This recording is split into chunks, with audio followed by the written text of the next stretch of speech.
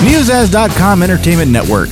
With over 1.5 million downloads of our podcast series, NEOZAZ.com is a home of Star Wars in Character, The Grady's, The Great 80s Movie Debate, Muppets in Character, Trailer Pod Boys, Indiana Jones in Character, Dial-Up Movies, Attraction Obsession, Pass the Popcorn, and more, with even more to come.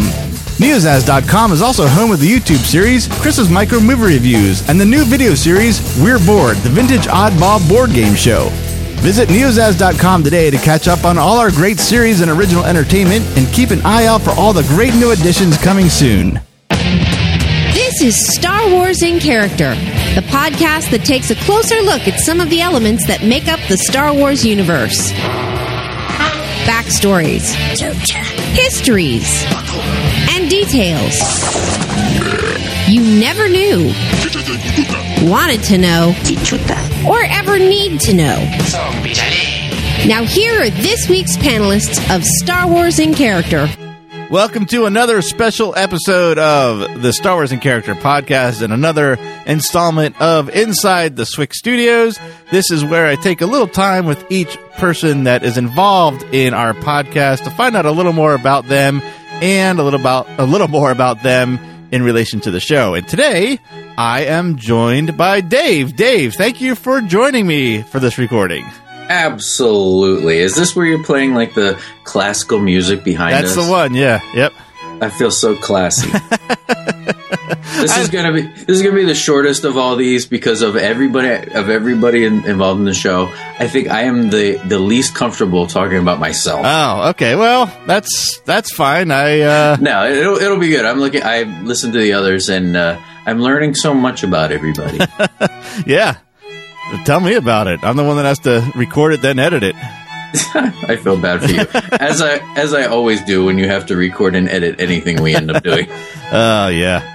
Oh, well. What are you going to do? I don't even know where I'm going with that. I wasn't ready for that, so I'll just get into the questions here. So okay.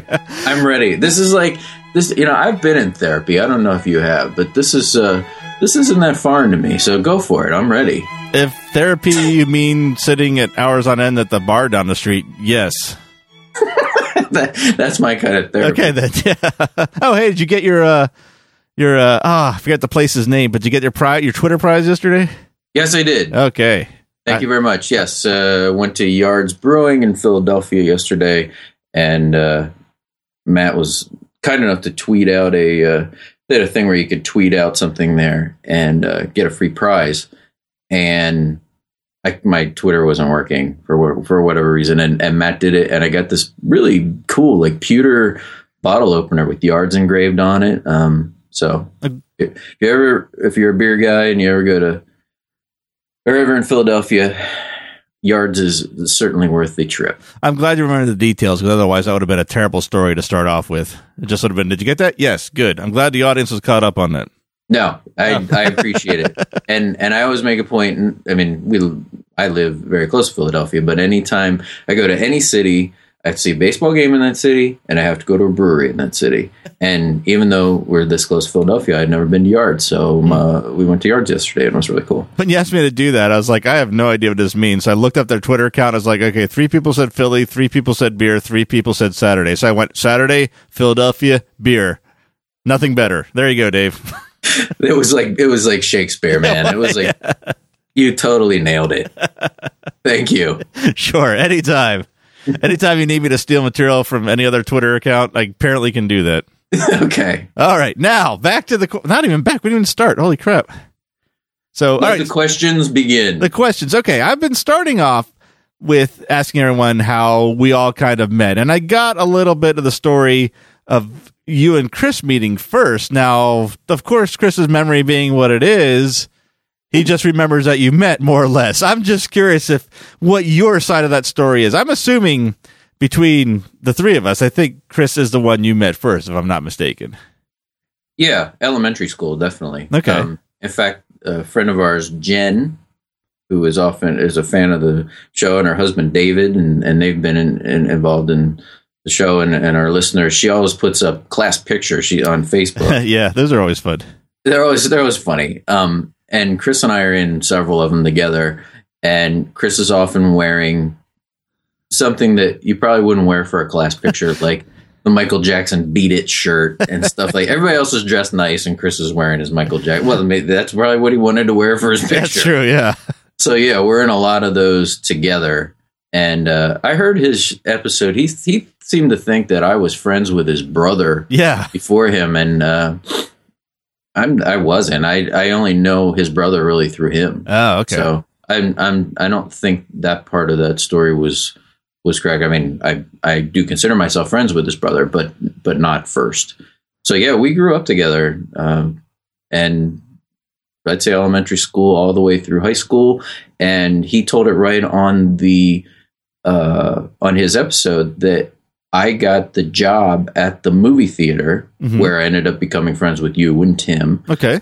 Kind of through him, because I needed a summer job to buy books for college and stuff like that, and pay my car insurance, like that kind of stuff. And why wouldn't you want to work at a movie theater? You know, I was there all the time anyway, seeing movies. Right. And even in high school, I really prefer to watch movies by myself. And even in high school, almost every Sunday night, I would go to the movies by myself. And I remember going to see Rocky V. Of all. By myself. I was one of like 3 people in the theater, and I asked him, and he ran and got me an application, and I filled it out, and that's how I got that job and met. I mean, I think I knew you through your cousin, who was a good friend of mine. I mean, we knew each other, but the theater solidified all that. Yeah. And actually, Tim, I knew Tim before that because... Oh, okay. That was going to be my next big question, because I wasn't sure where Tim fell into all of this as far as how we all met him. So, yeah, I'm really anxious to hear this story. It was it's actually kind of weird, because Tim is a few years younger than us, but not drastically. And at our high school, we had a program that actually my dad was a guidance counselor in high school, and he set it up. It was an educational internship where even as a high school student, you would go assist a teacher in a local school. Mm-hmm.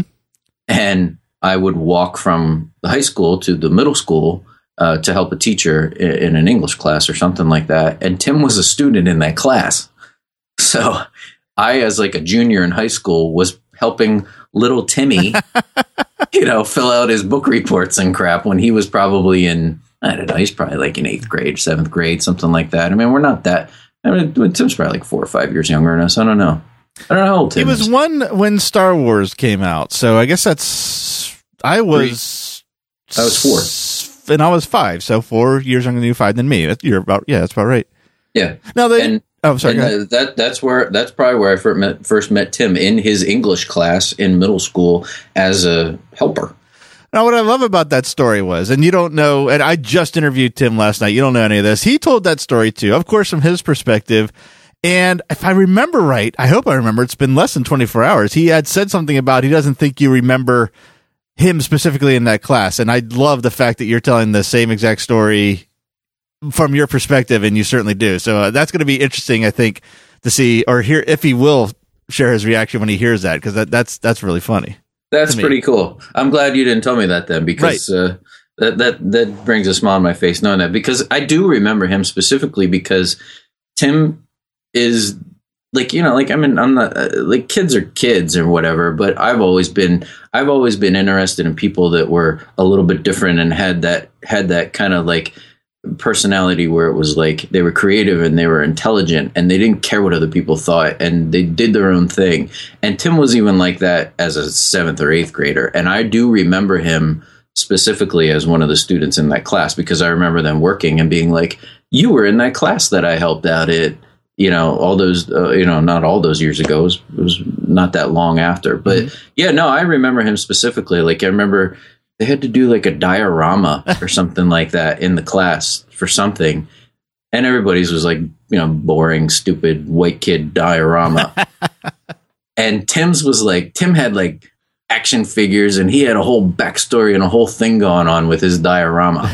So like, yeah, he's the kind of kid that, like, even being an educator now, when you see kids like that, they make an impression. And he made an impression on me, even being just a little bit younger than me. So that's pretty cool. That is really interesting. I was surprised from his side of the story, and even more surprised now. So that's a great story. That's Much better than meeting Chris in a Beat It shirt in elementary school. That's true. That is true. Yeah. And Tim's still like that. That's one of the, I admire all of my friends for different reasons. And that's probably one of the things that I admire most about Tim. He's very smart and he's very creative, and he'll say something that 5,000 other people wouldn't say in the same situation, just because he's Tim and he's different. And I admire the way he looks at things. Yes. We brought that up in his, once he was able to sit in another seat in a sense on the show and not host a show, that some of his color commentary, is the way I was putting it, has just been, it's like, where do you come up with some of this stuff? And never really got an answer, because that's, like you just said, that's how he is. That's how he is. That's the way he's always been. And we even have old videotapes to prove how everybody's sense of humor is different. And Tim's is off the beaten path, right? But not in a way that like, it's like too crazy, or people were like, I don't get that guy. I totally get it. And it makes me laugh constantly. I mean, even down to the clothes that Tim would wear. Yes. Tim would come in some kind of getup, and it would just be like, that's a Tim outfit. Tim, where'd you get that? Oh, I got this at this thrift store, and this I found in some old lady's dumpster. You know, it was just his outfit was a story. Yeah. And that's the way Tim still is. I admire Tim, and Tim is the kind of courage to me that I don't have, and a lot of people that I know don't, because I don't know if he talked about his personal life. He got out of school and he joined AmeriCorps, and he helped people, all over the country. Little kids learn to read or clean up an old building or something like that. That takes a lot of guts. Yeah, I'm glad you brought that up. We didn't get to talk about that because we kind of focused a lot on Star Wars and a lot of his interests, but that's a great point to bring up that we just didn't get to. And that is, I didn't find any of this out till, I think years after it happened, because I pretty much lost touch with everybody except for you. I think you and I were the only ones writing actual postal letters back and forth when I lived outside the country. So when I caught up on what Tim did, I did not see that coming from Tim, and was very surprised and very, very much respected of his decision to do that. Yeah, no, I mean, I would never have the courage to do that. He was working here, and one day he's like, I want to live in Washington. Yeah. Okay. I want to live in Nashville. Okay. I would never have the guts to do that. I want to be here because I'm afraid if I go there, I'm going to fail, or I won't know anybody. He doesn't care. No. He moved hundreds of miles away to a different entire lifestyle and made a life out of it and enjoys it. And I admire the hell out of him. So yeah, I agree. He is here's a weird term I just thought of right now. He is a responsible free spirit. Yeah. In a sense. I like that. Yep. Okay, well that's great. That was the big gap, was how you and Tim had met, and that's great to hear both sides of the stories. But I do want to, before we get into the podcasting, I do want to know a little bit more about your history of Star Wars. Not a big secret. You've been a fan for a majority of your life. We've uncovered that on the show. But I'm kind of curious, apart from watching the movies, playing with the toys, did you have any kind of Star Wars discussions with friends that kind of tapped into what we do today, or maybe even kind of speculative stuff that would lead into the extended universe? Were you all interested in that during the first go round of Star Wars? No, not even a little bit. Wow. Okay. And even to this day, I'm still, this is weird because we do this podcast, I'm still not. I'm a much different Star Wars fan than probably a lot of our listeners and the three of you other guys. I'm very pigeonholed in what I like about Star Wars. I like those three movies, and those three movies only. I can tolerate the prequels enough, especially episode 3. If they had never been made, that would have been fine with me. I don't need to see any new movies. I got those 3 movies, and that's what Star Wars is to me. It's nothing else. And I'm not condemning or criticizing anybody that likes all that other stuff. That's the way they like it. I would hope they wouldn't do the same to me, because I like those 3 movies, and that's it. So right. I think I'm a lot different, and a lot of people like that. When I was growing up and liking Star Wars, all of my friends played sports, collected baseball cards, all that kind of stuff. Nobody else liked Star Wars that I was like really, really good friends with. And that went on for my entire life. So I didn't have anybody to talk to about it anyway. So I never would have talked about this stuff with anybody. In fact, I was often teased by some of my friends because of the Star Wars stuff. I had these toys, and I was very spoiled. being an only child until I was a grown up. And every Christmas, like we've talked about on the show, and I wrote that poem even about it, I would get Star Wars stuff. And I was very blessed by what I got, that I had a huge majority of the whole entire Kenner line. And I kept it for a long time in my basement. I would not let anyone go near it. Wow. To the point where, like, we would play ping pong in my basement, and if the ball would get near the Star Wars stuff, I would, and everybody would be like, "Oh, don't go near the Star Wars stuff. Dave's gonna have a cow." It was like that kind of thing. Wow. Now, was it because you were protecting it, or because you didn't want people to see the amount you had and cause any more? I don't know what you would call it, making fun of you type thing. No, I was just protecting it. Okay. And yeah, it was just a matter of don't crash into it. Yeah, well, yeah. I mean, that part I understand is like, yeah, would be in any case. Okay, gotcha. No, I didn't have any. I didn't analyze or talk about it. I did have the Marvel comic subscription. Somebody bought it for me as a gift. I have the entire run of the Marvel comic series because I would get it in the mail. Yes, I didn't have to go buy it. I remember reading them and being like, there's a rabbit. There's what is this? Yeah. That stuff to me, maybe that's what turned me off of it, because we've talked about this on the show up until recently, and maybe some of the stuff that came out in the last 10 years. Star Wars comics were really pretty awful. And maybe seeing those when I was younger, I was just like, that's why I like those three things. I've seen somebody try to do something different, and it's not for me.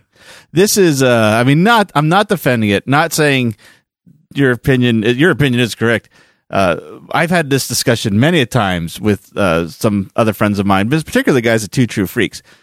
Marvel Comics, right after they did the first adaptations of the movie, like the first 10 or so issues were so bad. It is so unfortunate, because they pointed out a lot of good stuff to me that I've gone back and read, and for the 70s and early 80s it's good, but Marvel just screwed the pooch, I guess you could say, by putting that Green Rabbit in and making a space children-esque Seventh Samurai type, try to make it with a giant green rabbit in it. So yeah, I think that I don't know what I'm trying to say. Again, I'm not trying to make this a Marvel comic discussion, but I think that your opinion is widely held by a lot of people our age, because Marvel made a huge mistake back then. Yeah, well, and maybe I never even, till you just brought that up, never really thought about how I didn't analyze it or why I don't like this stuff. I remember when the Timothy Zahn books came out, and I was like, I'll try and read this. And I got a few pages. I don't read anyway.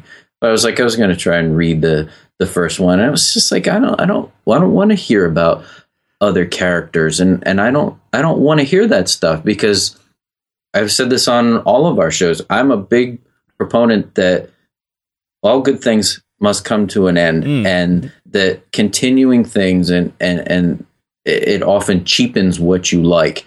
So I wanted that story to end in 1983. And I still want it to end in 1983. Oh, okay.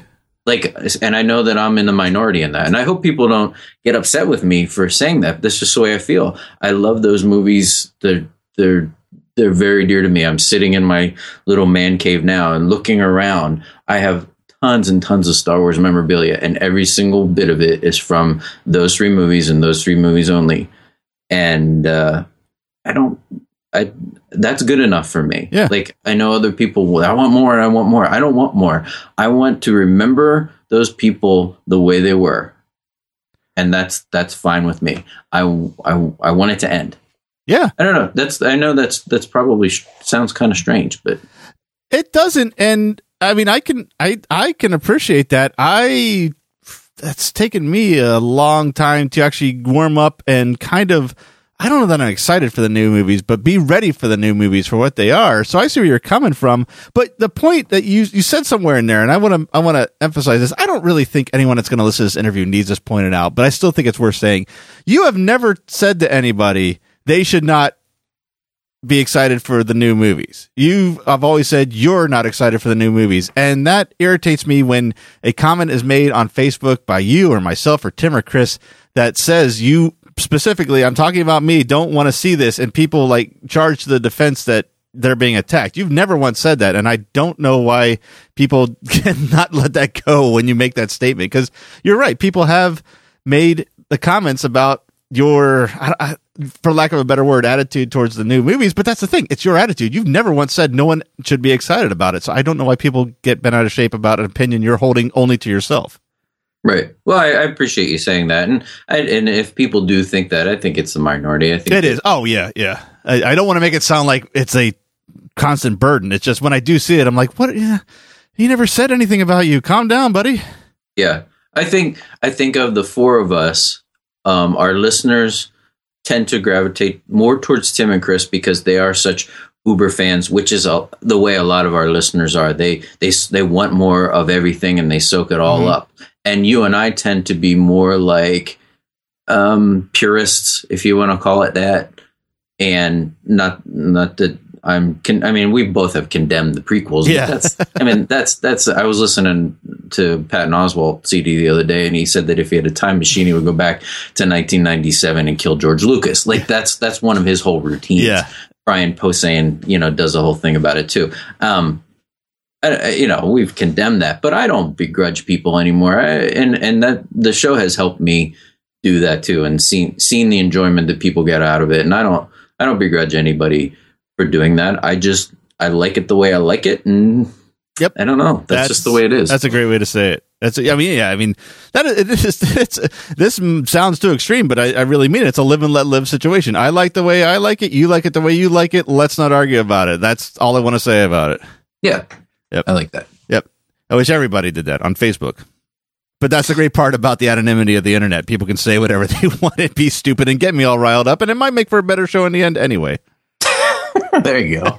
So, all right, now moving on a little bit, we got your history of Star Wars, basically. We found out how we all met. Now, let's get into the early podcasting years as far as NEOZAZ goes.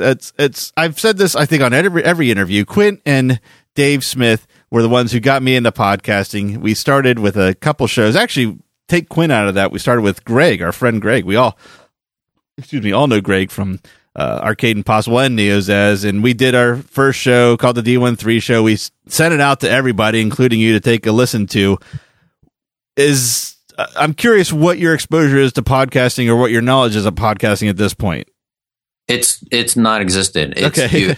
It's you and that, and I remember this was before I had an iPod or even anything like that. You would send that out, and I hadn't met Greg yet, and I would sit at my computer and listen to the show, to the D13 show, just because it was like, hey, I know 2 out of 3 of these guys. Yeah. It was like kind of funky. And then after you did and invited us on, we participated in the fan film, the movie / fan film, the series that we filmed here. As and it was a lot of fun. You and Dave had this idea that, and that's where we met Greg too, which was really cool.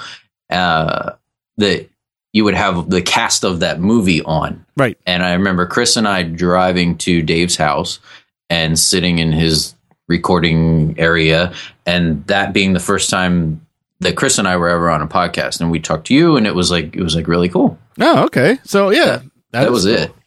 All right. Well, from there, we do a few more shows, Dave and I, and then Dave, Quint, and I. We do the Trailer Pod Boys show, which is, I know none of my friends in Quakertown are going to be listening to this because this show has not hit Quakertown yet. It's Canadian, and it's pretty much at the early start. It's finding it illegally on the internet, and we just loved it and did a show about it. But I'm sure you've always been supportive with everything we have done. I'm sure you listen to it, and I'm guessing you're starting to hear the kind of fun we're having between all the shows we're doing, and the Grady's comes up.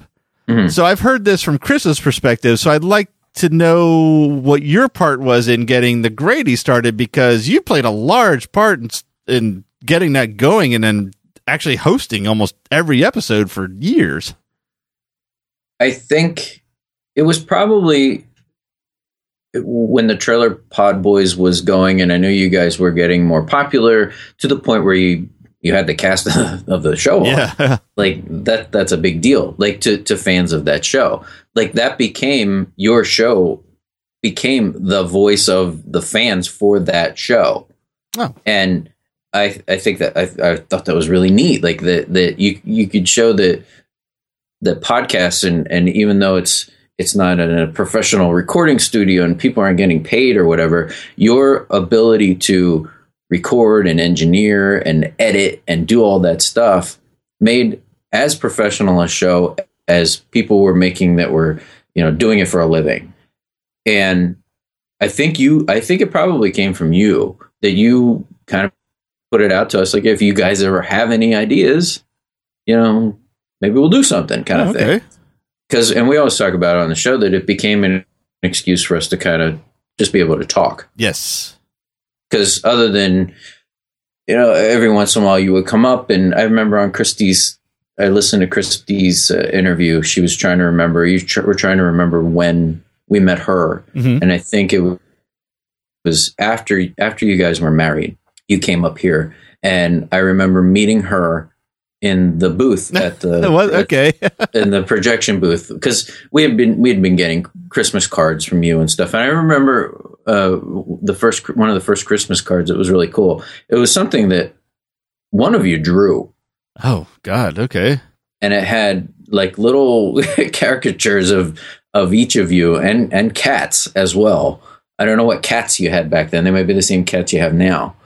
But you had a Flyers jersey on in your little drawing of yourself. Maybe she may have even drawn it. I probably digitized it, and she probably drew it. I don't remember this one. I'm sure she has it somewhere in a scrapbook.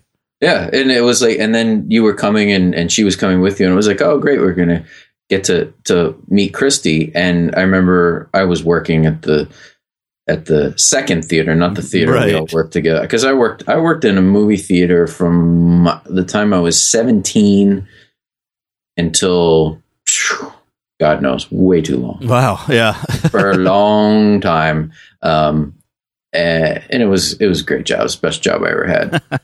And I know that people hear us talk about the movie theater, and we talk about our friend Eric in England. But being a movie theater projectionist is about the best job that anybody could ever have. Yeah. Because you get there, you go upstairs, and you don't have to see a single customer. You don't have to see a single employee. If anyone comes up in the booth, you scream at them and they run downstairs. Right. And you put movies together, you take movies apart, you watch movies, you sleep, you do whatever. It was the greatest job of all time. But that doesn't have anything to do with what we're talking about. But, but you brought her up in the booth, and that was the first time I met her. And it was. And then I think there was a birthday party or something. That's what you guys were there for. Okay. Yeah. I remember both those events, and that sounds about right. Geez. Right. That's more detail than I remember. So, but then I guess you would put out this thing like, hey, if you guys ever have an idea, and instantly Chris and I were kind of talking, well, we should do something, and then we could get Matt involved and do whatever. And who of our age demographic doesn't love 80s movies and love to talk about them? And we had so I was like, well, why don't we do something with 80s movies? Right. And we can get them involved. We'll kind of just like round table discuss it. And I don't remember how the lists came into it and that kind of stuff. But I do remember the name. I'm a very huge sports fan. And when we were, I guess, in middle school and high school, there was a show on Prism here in Philadelphia called The Great Philadelphia Sports Debate. Oh, God. And so it was a lot of the guys that are on the morning talk shows, sports talk shows. They had a televised show where they would just sit and argue about sports. And I used to watch it all the time. It was fun. And so that's kind of where the name, the Grady's, the Great 80s Movie Debate came from. I kind of stole it from that Philadelphia sports talk show. Okay. Interesting. Yeah, I've never seen that. I watched Flyers on Prism. I think that's as far as it went. Right. Okay, so we got the Grady's. Grady's is up and rolling. We get a pretty good reaction out of it. You guys actually parlayed a appearance of Wizard World out of it. Yes. And we're we know the logistics are down. We know we can record from different places. We kind of got that all worked out pretty early on. So we know it's fairly straightforward. I don't know if easy is the right word, but we know what it takes. We know how much time it takes. So ideas start to flow, and the idea for Star Wars in Character comes up.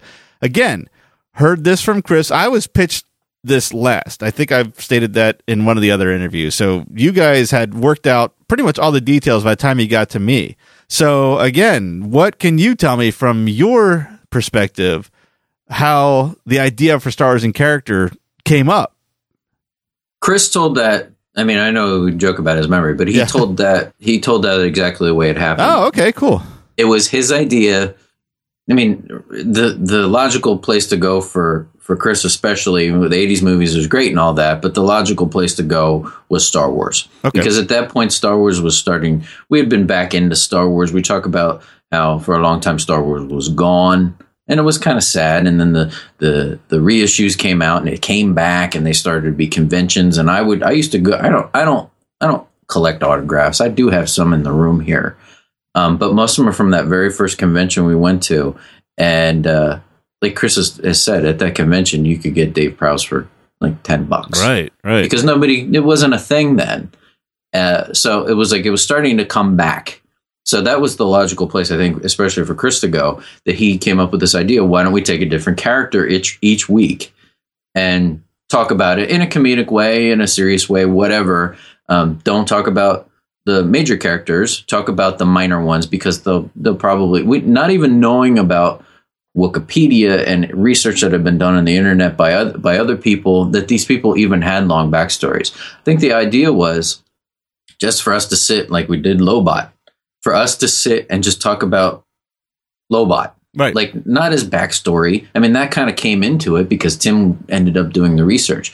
But it was just for us to talk about what we thought about when we saw Lobot on screen in the movies. That was like the original idea. And that other stuff kind of came along with it. And it was also a way then for Tim to say, or for Chris to say, to get Tim involved, because we had been good friends with Tim, and Tim at this point had moved away. And it was sad because, like Chris always talks about, they were joined at the hip. Yeah. Like for a long time. And I know Chris was sad when he left. I was sad too, but I think it had more of an effect on Chris than it did on me, because Tim lived right down the alley from Chris. Like, there wasn't a time that like you went to Chris's house that Tim wasn't there or didn't get there when you came. Right. Like they were really tight. So this was a way to get Tim involved too. Not that he couldn't have been involved in the Grady's, but knowing what a huge Star Wars fan Tim is, this was perfect. Oh yeah. So he told that right. Yeah, that's the way that happened. Okay. So all right, we got the show. Chris told the story how I got involved, and I think I successfully pulled that trick on you that I didn't want to do it, and yada yada yada. I think we told that story more than once, actually. That part is true too. We got together with Dave, the other Dave, one of the original NEOZAZ, founders, and he was in town from California because Dave lives in California, so he was in town, and it was like, hey, let's get together for a beer. So we got together for a beer. In fact, he took a picture that night that I think is on like one of our Facebook things. Oh wow! of Chris and I, like with our arms around each other, like holding up our beers or something. I think I remember that one. Yeah. I took it off my thing because I don't want to have, because working in education, yes. I don't want to have my picture with a beer in my hand on anything. But it's probably still on Chris's. But yeah, and we were like, hey, we had, Chris had this idea and told Dave, and he's like, yeah, you should definitely tell Matt. And then I guess he told you, and that everything that he came up with there, bad memory and all, was dead balls accurate. I don't know why I remember this. I do remember Dave was like on his East Coast tour because he came right to Florida after seeing you guys. So it was fresh in his mind. And then after he left, we had got together most likely for a Grady's, and I had that all ready, and I was going to say no and see. I thought I was waiting for a come on from Chris, but there was dead silence. So it actually kind of didn't work out the way I planned, but still funny. Well, you probably shocked him. Yeah, probably. Yeah. That's one of the few times that's ever happened. That's true. Wow. I wish I'd recorded that. You should have. So the cast is set. We have the show. Like I said, by the time it got to me, the idea was exactly what we recorded is what was presented to me. So we recorded. Tim does his originally 3 facts, and we have our trivia, which is a great addition. And now, as far you've been the trivia master pretty much the whole go round, but apart from that, I mean, preparing for trivia, I think is pretty straightforward. We don't need to explore that too much, unless you have some good stories on that. But I'm more curious right now, and my question would be, what kind of preparation did you do for the show outside the trivia this first time around? I don't remember when I started timing the people, and I've kind of gotten away from that just for whatever reason. Because I mean, I don't know if that adds anything to the show. In some cases it did, especially with like Wilbur Hood, when we were going for like a record or something like that. Right. So I probably, with Tim doing the research and me not really writing any questions at the beginning, I probably didn't do much. I probably just watched. I used to write jokes. I used to write comedy for the American Comedy Network, and my friend Rich that I used to work with got the job. And what we did was, like when you're listening to the radio, if anyone still listens to the radio, how the DJs will do a bumper and say some stupid joke that makes you, want to turn your radio off and curse at them. Yeah. We used to write those jokes. Oh, so thanks for that. Yeah, you're welcome. You killed radio. My friend Rich is a comedy writer, and he's written comedy for like stand-up comedians and sent them out, like done some work like that. And he submitted some writing and got this job with the American Comedy Network. And what we had to do, it was actually kind of like a pain in the ass. We had to write 13 jokes a day. 10. Oh my God. And 10 of them had to be about something in the news. It had to be like, like today the Pope visited so-and-so. We'd have to write a joke about that. 2 of them had to be birthday jokes about whose ever birthday it was that day. And 1 of them had to be a this day in history joke based on what happened on history in that day.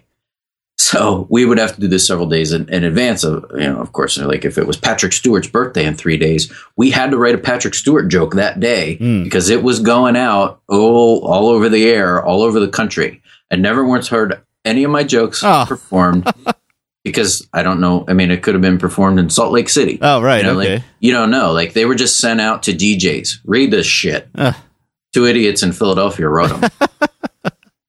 So like that's what we did. So I feel like I'm much better when I write things down. Like I'm much better at written comedy than speaking comedy. So probably what I did is what I still do when I watch stuff for the Grady's or for whatever. If I think of a joke, I'm constantly writing things down. Okay. So that's probably what I did for that. At the beginning, I've listened to those first couple shows a few times, not necessarily recently, but they're actually kind of boring because the shows are short. There's not a lot of jokes. We're probably unsure of ourselves and we're getting our feet wet. There are things that now, like if we should maybe like at episode 200 or something, go back and do Lobot again. Oh yeah, that's not a bad idea. And say like this is a commemorative episode. Yeah. listen to this and now listen to this and how much different it would be. There's things we would say now that we never would have thought of when we first did that. Yeah. Because we were kind of like new to it. But when I watch stuff, even when I watch it with my son is very funny. Yes, he's 12. He's 12 years old and he's got a great sense of humor. And if he says stuff, I'll write it down. Like we'll sit there and watch the movies and we'll take the piss out of it. And I'm constantly writing things down. So that's probably all the research I did was just to write down initial thoughts of possible jokes. Maybe they didn't go anywhere. Maybe they did. Right. That's what I would do with this comedy stuff. I always had wads of paper falling out of my pockets because it would be time I'd have to write a joke about Anna Nicole Smith dying, Oh, right, yeah. And it would be like, oh crap, they had to expand the coffin so her boobs would fit in, like whatever, something like that. Like I had paper falling out of my pockets all the time because I was writing things down, which is what I do for these shows. I'm glad you prefaced that paper because that's going to come up later. Okay. That's first of all, absolutely not something I knew. There's something in my head that there's a familiarity to this story, but I don't think I knew it to the extent you just told me. So that was awesome to hear. And I got paid for the American Comedy Network, which was nice. Yeah. Oh, yeah. Right. It's a good feeling to, whether it's good or bad. And I'm saying these jokes were awful. Like, I'm telling you, these jokes were awful. One time I saw one of my jokes on their website on the main page. When you click on, like, as a customer, it's like, this is an example of what you can get. One of my jokes was on the main page, like the only joke on the page the first time. And I remember that. I remember that being I did something that somebody liked. Yeah. And I got paid for it. That's cool. And we did it for like 2 or 3 years. Wow. So, okay, now there's no doubt the first episodes are wildly different than what we're doing now. I mean, it's 4 years later. I mean, things change. Hopefully they get better. I think in our case they get better. But the release came out. We're recording pretty regularly. We're recording 2-3 at a time, getting them out every week. And this show, more than any other show, more than at that point, Trailer Pod Boys was the one we got the most feedback on. We're already surpassing the amount of feedback we're getting on the show on iTunes and on Facebook. And it's, if not all, it is predominantly positive. People are really responding to the show. Did that surprise you at all? I mean, what did you think of that? It did surprise me because we had been doing the Grady's, and there were people that listen, and we get nice messages and stuff like that. But surprised, and even to this day, like if you look on the Facebook page for the Grady's, there are that many people on it. But how quickly things were different with the Star Wars one, probably just because of the subject matter. Yes, I certainly think that got us our initial exposure, no doubt. Yeah. So, and I don't listen to any other Star Wars podcast. Like I've never in my life heard another Star Wars podcast other than ours. Wow. But I just go with what you guys say. And I know Chris listens to several, and so does Tim, that ours was so different. Right. Being more of like a comedy, or being raunchy, certainly at times, being irreverent, but still always with an anchor of reverence because we all loved it so much. Mm-hmm. That our show was different than other people. So I guess that had something to do with it. But yeah, I remember being surprised. Like I remember we created this Facebook page, and then the reviews started coming in on iTunes, and it was like, wow, like that's a lot more than the Grady's, like right off the bat. And then you would start to tell us, because none of us know, you alone would know like the download numbers and stuff like that. And you would tell us, and it would be like, it would keep going up. Yeah. And to me, it was like a lot of people. It is. It still is. Like I was shocked. Maybe because I don't really listen to podcasts at all. Like I used to more so than I do now. But definitely shock is a good word for it. Wow. Okay. So now this, I don't know if I asked Chris or Tim this, but I put this in your list of questions. We're having pretty good exposure, pretty good success with the show. People are responding to it. People are getting what we're trying to do, and not. It was always a fear of mine that they wouldn't like it. But above all that, we are able to keep in touch with each other in a way we hadn't for almost literally decades, at least a decade. I'm thinking that this might be an important aspect to you more so than maybe Tim and Chris. I know it was for me. I'm just curious. That's a feeling I had always gotten because, like I said, you were the one that I was writing U.S. postal mail back and forth to when I was out of the country. Chris and Tim I would see whenever I'd see. So I'm thinking that this constant contact we're having with each other, because we do talk, we catch up a lot before every episode. I'm thinking this is an important aspect to it, as well as all the other things that are coming with it to you. Am I right in that? Yeah, you are. Definitely. Oh, okay. Because we do often talk before. It's probably way too long. Like yeah. If we would cut short the talking before, we could at least do one other episode. Right. Yeah. Because we sit there and we'll just kibitz like, old ladies. And that was important to me. Like I said, I saw Chris all the time. Right. So it wasn't as big a deal with Chris, but to be able to talk to Tim and you, yeah, the social part of it, because my thing has always been with any of these shows, if it's not fun, yes, you shouldn't do it at all. Absolutely. We're not getting paid to do this. It's a lot of work, especially for you. So if it wasn't fun, if it was like, oh, I got to record, oh, I got to talk to Tim, it's like, then what's the point in doing it? Because then it would come through on the episodes. I think people like our show because of the chemistry we have, and it's not like we fake it. So if we really didn't enjoy talking to each other for that hour before we record, it would come through on the shows, and people would be like, these guys are kind of awkward together or something like that. So no, I think that's a big part of it. And it would transfer into the other things too. To the Grady's, to being able to talk, because I mean, I've probably only seen Christy in person in my life 5 times. I don't know. Yeah, that's probably about right. It hasn't been that many times, but from talking to her on the Grady's, I feel very close to Christy. Right. Like, and she said something on there like that she thought of me as like a brother, and I feel the same way about her. I feel like her. I feel like a sisterly, brotherly kind of relationship. Like she and I are a lot alike, and I've learned that through this show. Yes. And getting to talk to her on there has really created and solidified a friendship. Yeah, and I mean, just the fact that she had said that, it's obvious. It's the same thing has happened. She couldn't have. It's logistically impossible for her to see you more times than you've seen her. So yeah, I mean, it's amazing that you can form these relationships with so little actual face-to-face contact. Yeah, and then that goes off on a whole other tangent with the people that I now consider myself friends with that we've never met. Yes, I know. Yep. I mean, there's a lot of people out there. I've never met Eric. I've never met Mark Newbold. Right. And all these other people, and even when like Dave NEOZAZ, Dave has been on a few times. I consider myself friends with Dave. What do we see him like once a year? Yeah, right.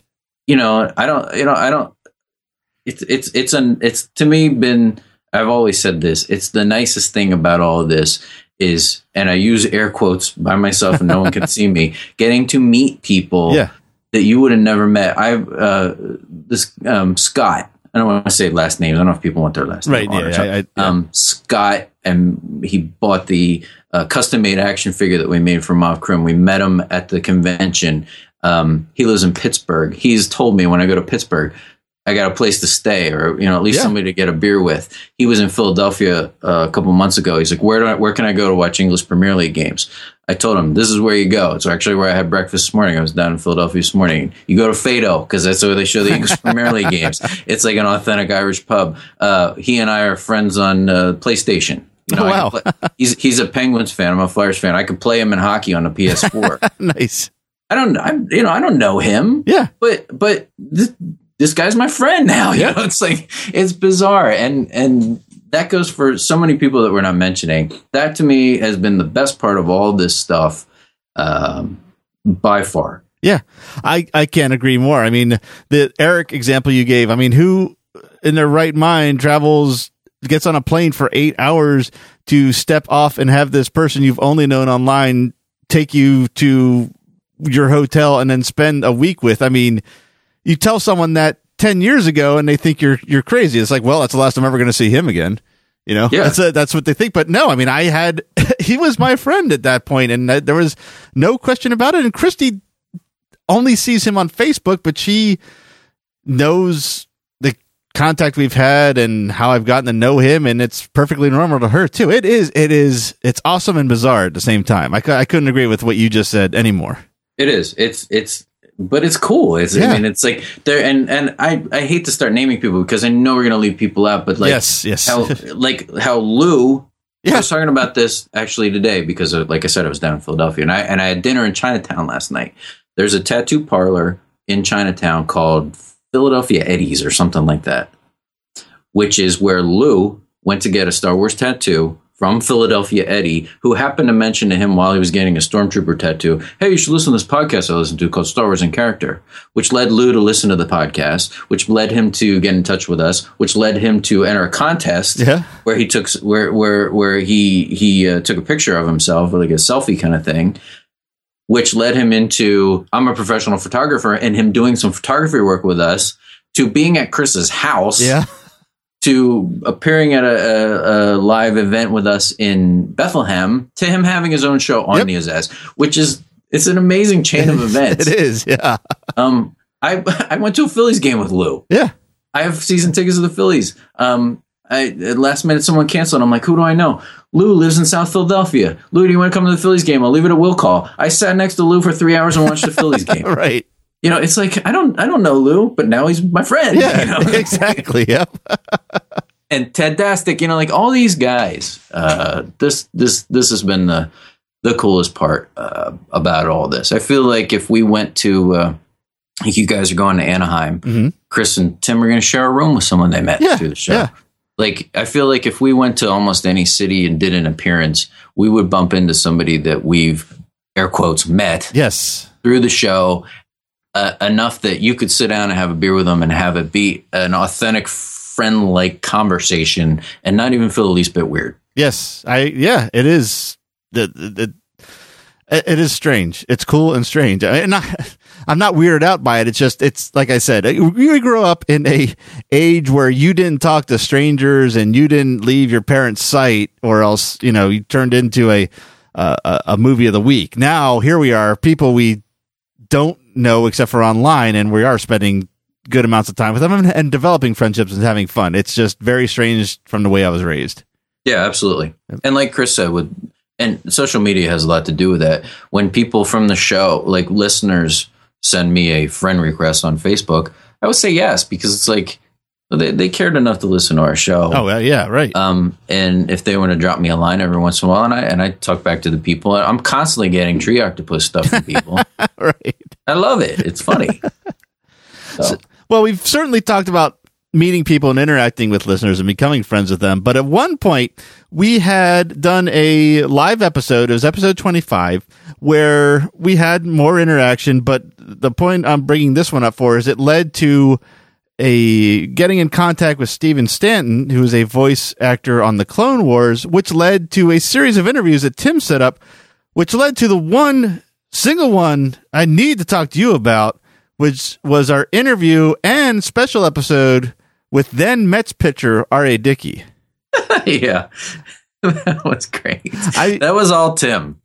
Yeah. Tim. And Tim told his story about how he set that up and whatnot. But I mean, I wanted to be involved because what we had planned to do was different than the interviews. And I said, "Oh, this sounds fun." Didn't know R.A. Dickey from anything. Looked him up and went, "Wow, this guy is pretty accomplished." I can't even fathom what went through your head when Tim sent a message saying, "Hey, I'm talking to R.A. Dickey," whatever it said, Tuesday at 8:00. What went through your mind when you read that email? It was great. Like the fact that Tim was able to. Tim, this is the other thing I admire about Tim. This is like I guess I have like a man crush on Tim or something. He doesn't ever think anything's out of the realm of possibility. Yes, true. Like he's just, I'm going to try. Like I think that's his theory. Like I'm going to try. What's the worst he can say? That you say no. Yep. You know, like, so he's willing to do some legwork and stuff like this. And he likes to talk to celebrities and not only Star Wars celebrities, but celebrities in general. So he doesn't mind putting himself out there. And sometimes it works, like it did with him. I didn't know he was a big Star Wars fan until Tim told me. Right. This is R.A. Dickey. And that was the year before he won the Cy Young. And being a huge baseball fan, I knew who he was anyway. Right. Because there aren't many knuckleball pitchers left in baseball anyway. In fact, there's a documentary that came out 2 years ago called Knuckleball. Yes. And he's one of the people in it. Which I only watched because we had interviewed R.A. Dickey. Yeah. Him being a member of the Mets made it easier for me to know who he was too, because they're in the same division as Philly. So, but I knew who he was, and it's funny, I don't want to talk about baseball a whole lot, but knuckleball pitchers often give teams fits because you don't see them that often. Okay. So knuckleball pitchers either get killed or they just blank somebody. And he always seemed to blank the Phillies. Wow. He would kill the Phillies. So I knew who he was. And it wasn't like I disliked him or anything. No. But when he said that was happening, I was really excited because they get really excited over Star Wars celebrities and that's good. But I feel like I'm more that way with athletes. Right.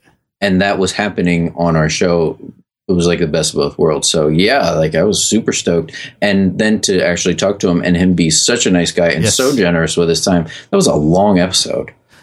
And he hung in there the whole time. And he's a pretty reserved man, I think, as far as, the content of our show. Like, I think maybe some of that stuff may have offended him. And I think we toned it down a little. Mm-hmm. But he hung in there like a champ. And I remember saying something to him about I was going to win the Cy Young Award that year. And he did. Yeah. So when the Mets played the Phillies after that, like I said, I had season tickets. And I remember saying to my son, like, I wonder, I don't have the guts to do this, but I was like, I wonder if we could finagle something like, oh, right. Let him know. Like he would have to remember, he was on the show. Like, yeah, it's Dave from Star Wars in Character. Can we come down? Because I just wanted to meet him. Like Tim got to meet him at a book signing. Yes. I don't want like a guided tour of the Mets locker room. I just want to shake his hand, like and say thank you and what an honor it was for him to be on our show. Yeah. And have my son meet him. Right. That'd be awesome. Yeah. Now, speaking of that, you obviously, I'm on your Facebook page, and you've met a lot of Phillies at signings and events, and you take pictures of them with your son. How does this, I don't want to say the experience, but the exposure. I mean, we talked to R.A. Dickey for like 90 minutes. I'm guessing this is much like the conventions Chris and Tim go to, where you stand in line, you get your 5 minutes with them, and then you have to move on just because they're at an event. What is this like compared to your past experiences meeting major leaguers? It was better in a sense like that, even though he wasn't, like it wasn't a Philly that we were watching all the time and stuff like that. It was good because you felt like you were making a personal connection. Like when I go to these things, I don't care about autographs. I care about talking to the person, and even if it's for 30 seconds, maybe making some kind of small connection. Mm-hmm. A good friend of mine, he was an autograph collector, and he had this thing, and I would go with him sometimes to these things.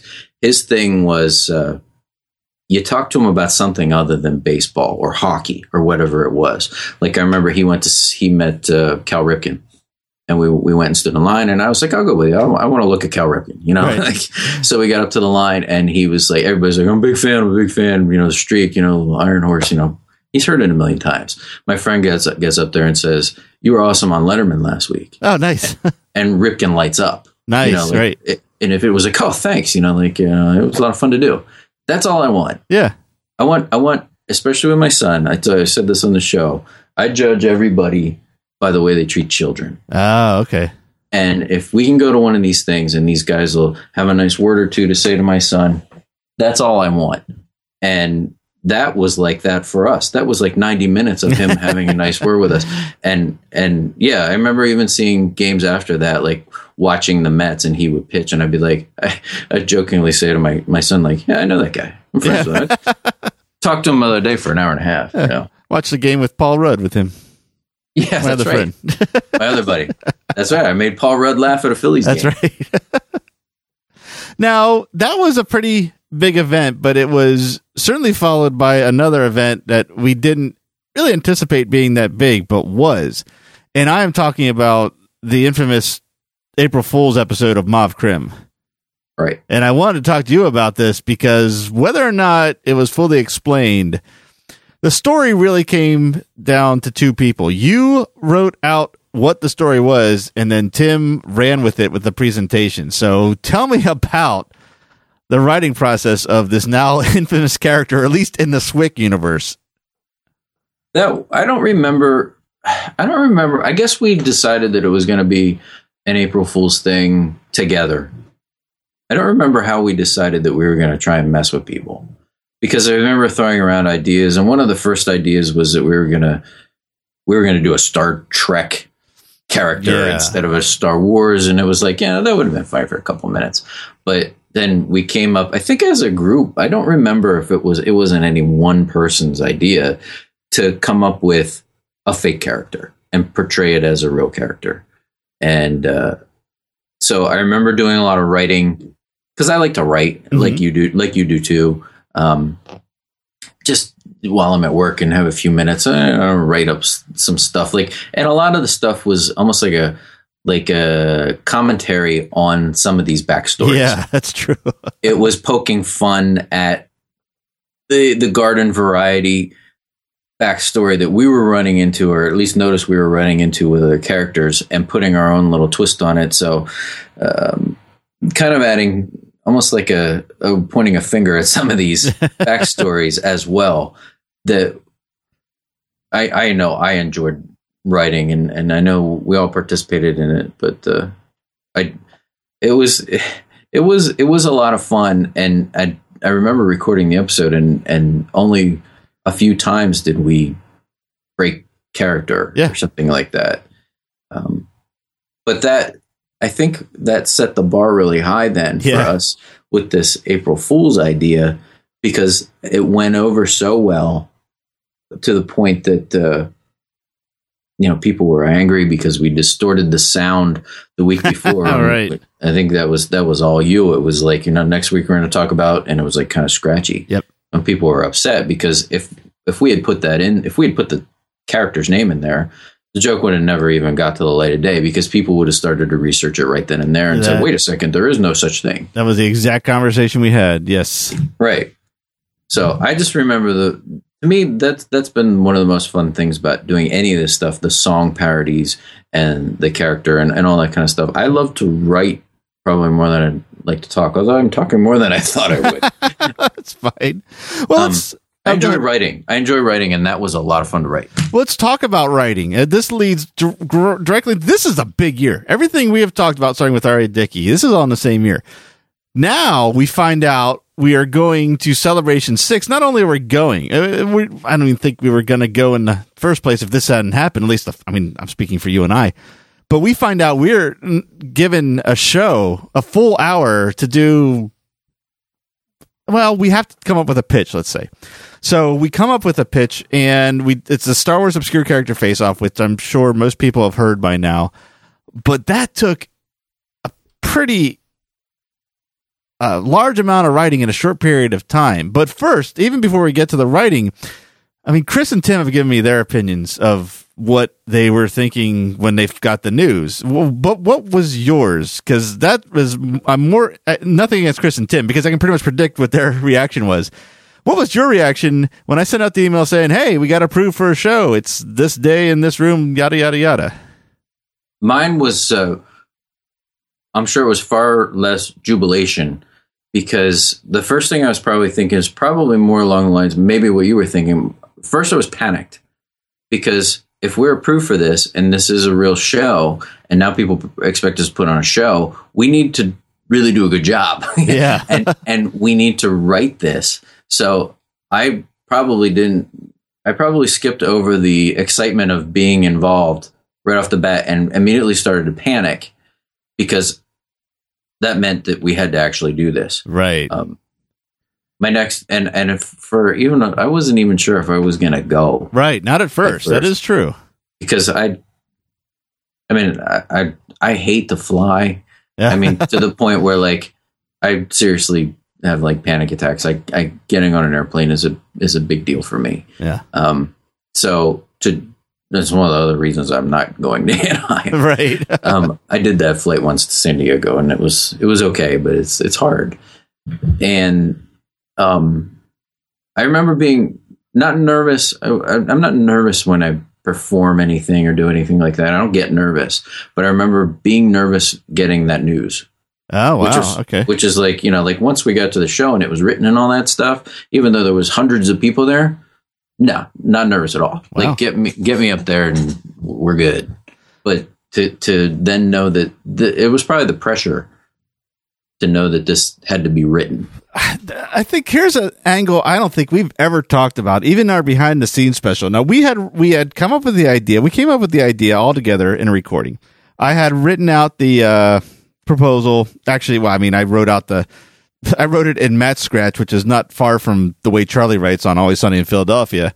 And then I give it to my wife, who knows how to present these things, and she puts it together for me. We send it off to Lucasfilm. It gets approved, and we have to start writing. We knew what we were going to do. The layout was done, but we had to write We had to write. What do we have to write? Like 6 jokes for each possible character in each possible round, and because it was 3 and then 2 and then 1 for every character. And I remember the thing that we thankfully got them out there when we kind of did the whole show after the fact. We recorded them because I remember some of the best jokes we wrote never got heard by anybody because those characters didn't move on in the tournament. And I always felt bad about that. Well, I think that's true of anybody that writes any kind of comedy. I'm not saying I'm a comedy writer, but if you write something that you think is good and then no one gets to hear it, that's like, it always like bothers you, like gets you.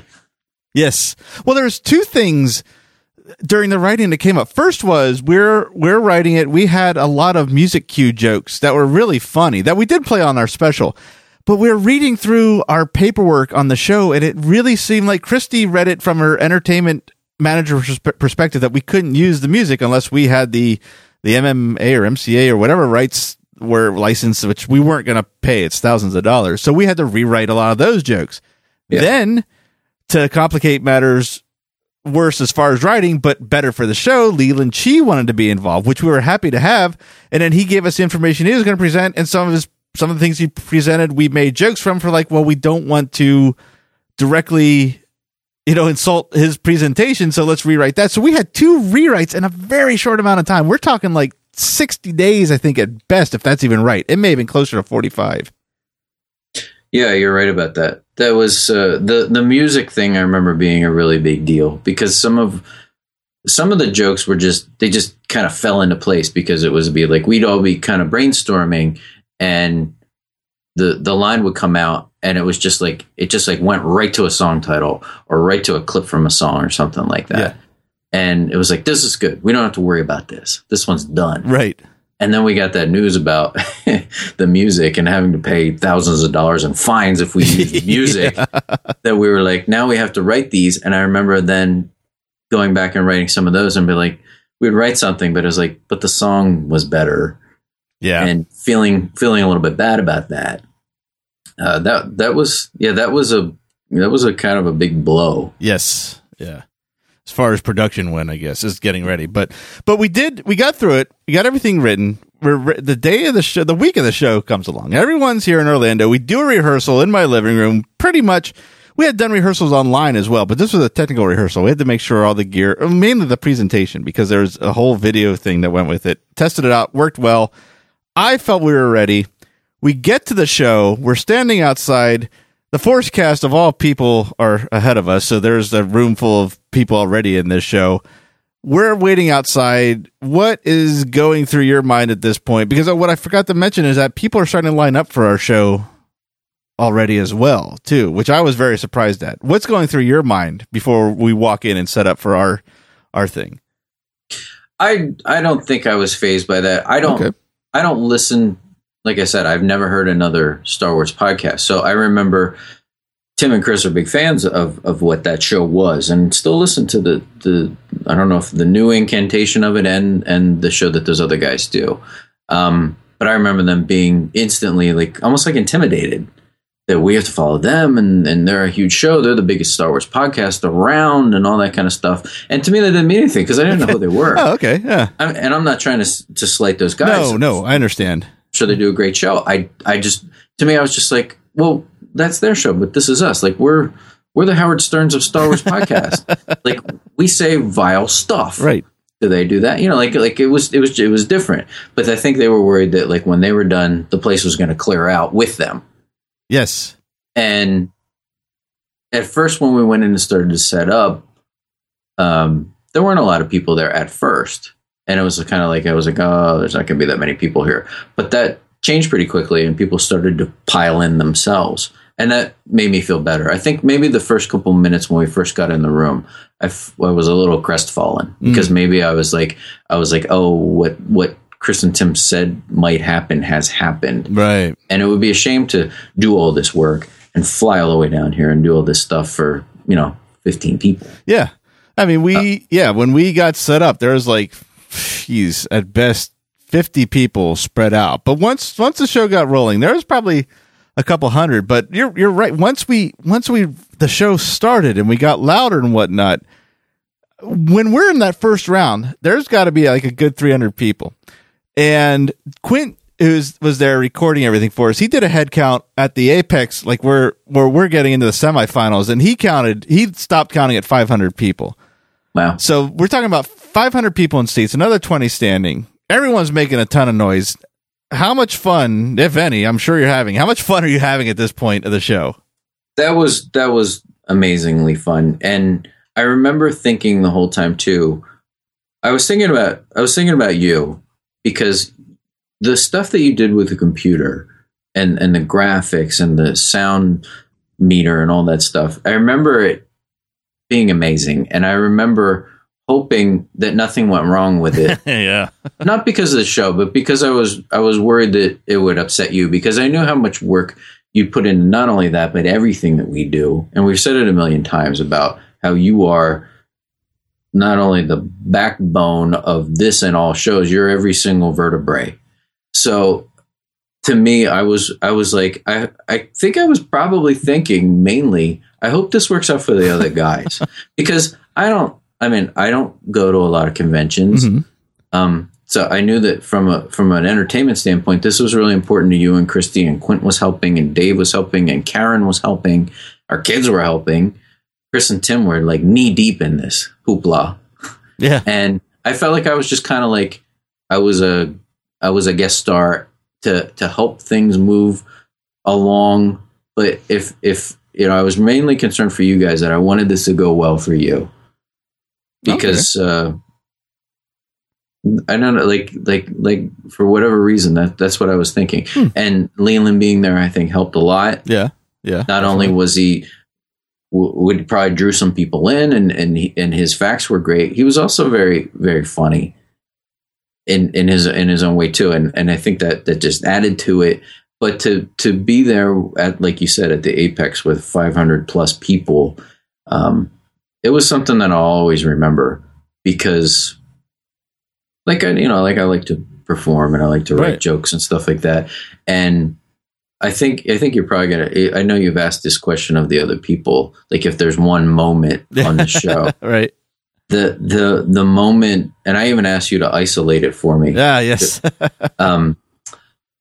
It was we're doing the joke about Porkins and talking about how he was known as a belly runner, and people laughed. This was the setup for the joke. Yes, right. People laughed at the setup, laughed pretty hard. And it was just an improv moment. It wasn't much of a thing to say, but I remember, and in the video, you can see me do this. Like people, I'm looking down reading, and when people laugh, I kind of like look up out of the side of my eye, and I say, "That wasn't even the joke." Yep. And then everybody laughed harder. Yep.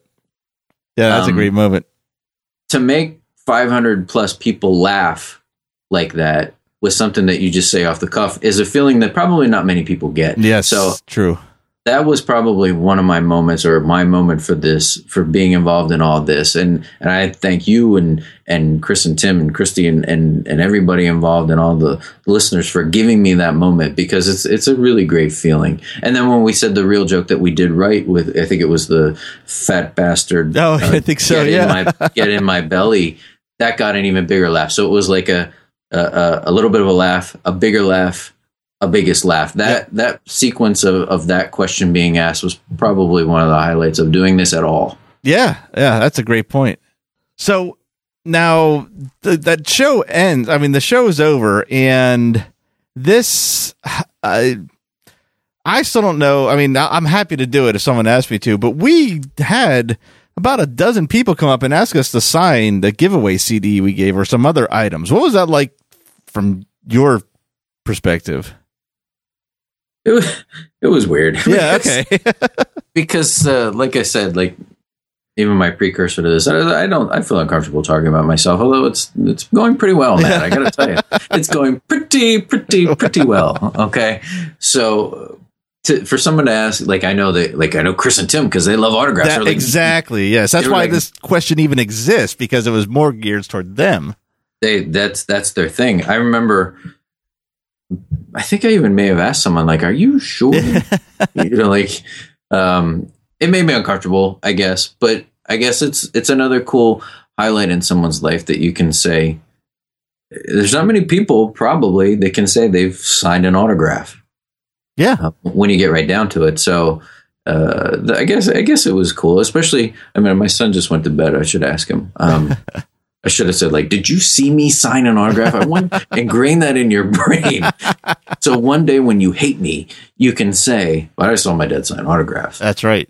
The most fun part of that was throwing the Frisbees out afterwards. That was cool. I was throwing Frisbees out into the audience. I almost pegged some girl. That would have been bad.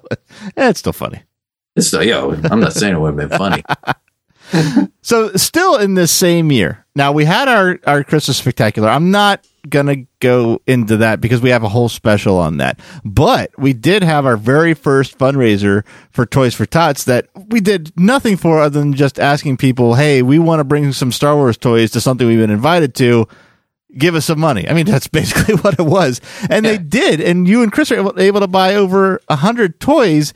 And not only that, I don't even have this written down, but I'm going to ask, you filmed it. What is this experience filming Chris, acting like Chris in a toy store from your perspective? This I got to hear. I didn't even think of this question until now.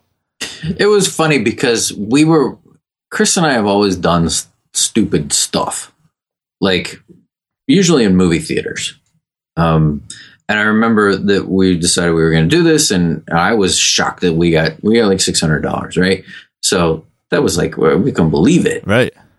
But decided before we actually filmed him buying the toys that we had to do something. Yes. So we went to the store, and the first thing we did was walk around the store and sort of like thought up jokes. Really? Beforehand. That's cool. So I mean, it was like when we saw he was doing inappropriate things with the Twilight dolls. We're like, well, it wasn't mapped out that that's what he was going to do. Yeah, but it's like you got to do something with the dolls. But it was like, you got to do this. We got to do this. I remember one of my favorite jokes in that thing was him holding up the Dora coloring book sideways like centerfold. Right. That was all him. Like, that was all him.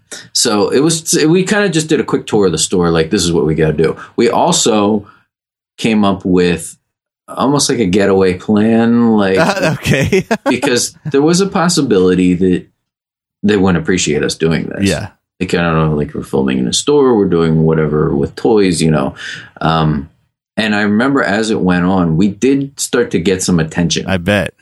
From workers and from customers.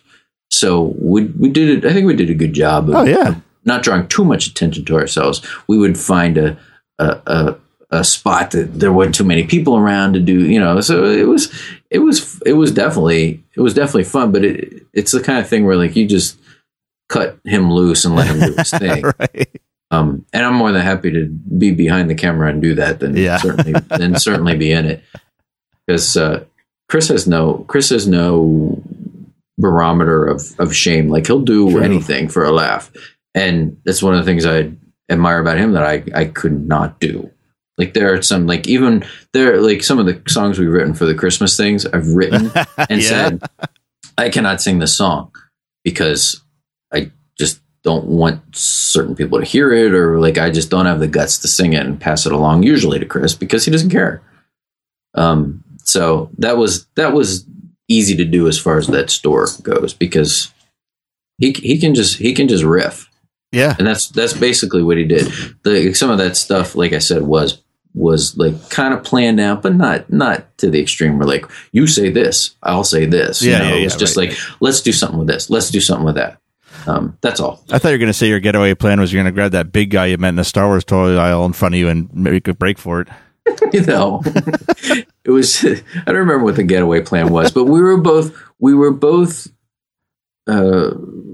knew that there was a possibility that security could have been called. Right.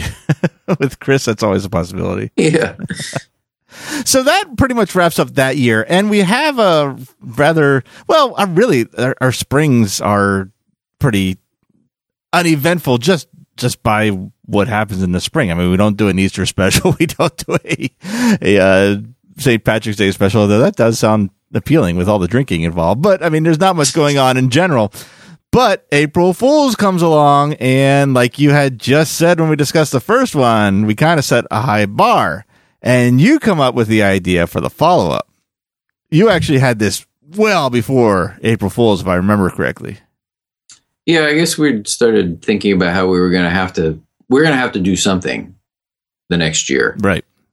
And the idea was genuine at first, that I did kind of what Tim does. Yeah. And I did contact Kevin Smith and had this idea that he would come on our show. Not as publicity. I mean, to me, he's one of the top, one of the podfathers of podcasting. So I wasn't doing it just like to ride on his coattails or whatever. I think we're all genuine fans. Yes. To the point where I've met him twice. Yes, right.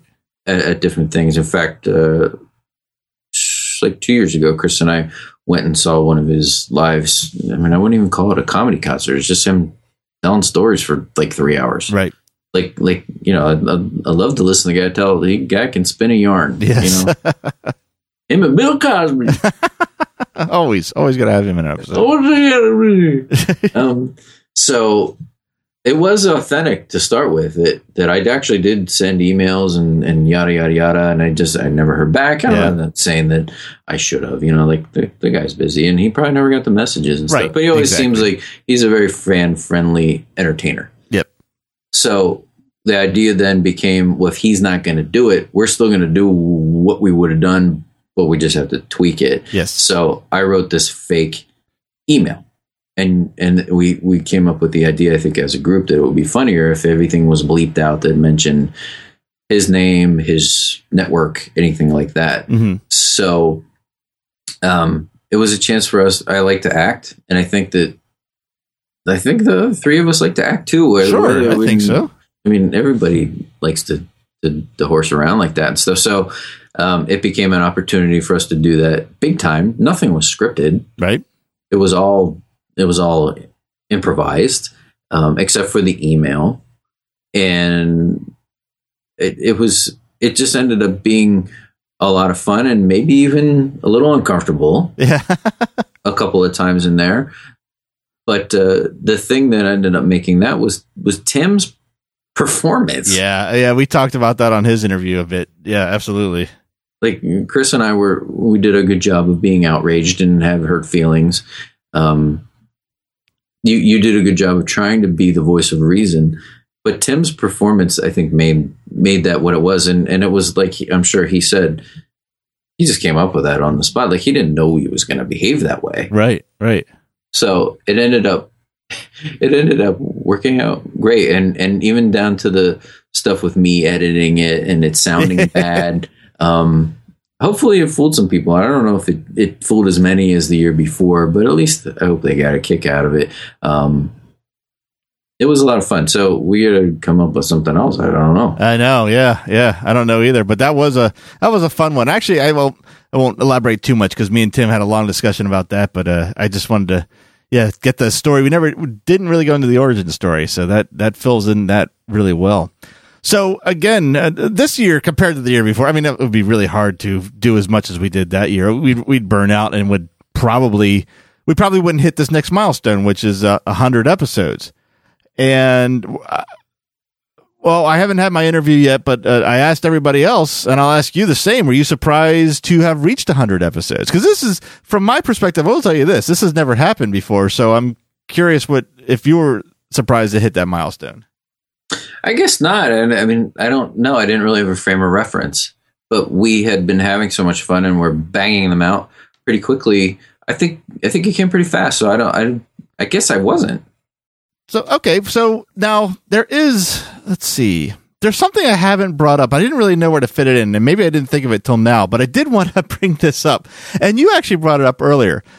And I'd say at this point, we cross 100 episodes. We have our niche, our individual, what we bring to the table, and we've fallen to our roles, and we're trading things back and forth. But my point is, we all certainly have kind of our thing that has stuck with us for a long time. Chris's name's My Wilrow Hood, and for you, is the tree octopus. Yeah. Your wife sent me I know, she just said something about that the other day. She sent me I get these things a lot, like from listeners, and they'll show up on our pages.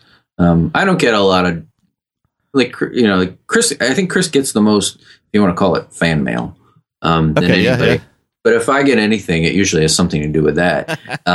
And she put a thing on there about, it was some aquarium, like an octopus climbed up the side of some tank that it was in an aquarium and escaped and was crawling around.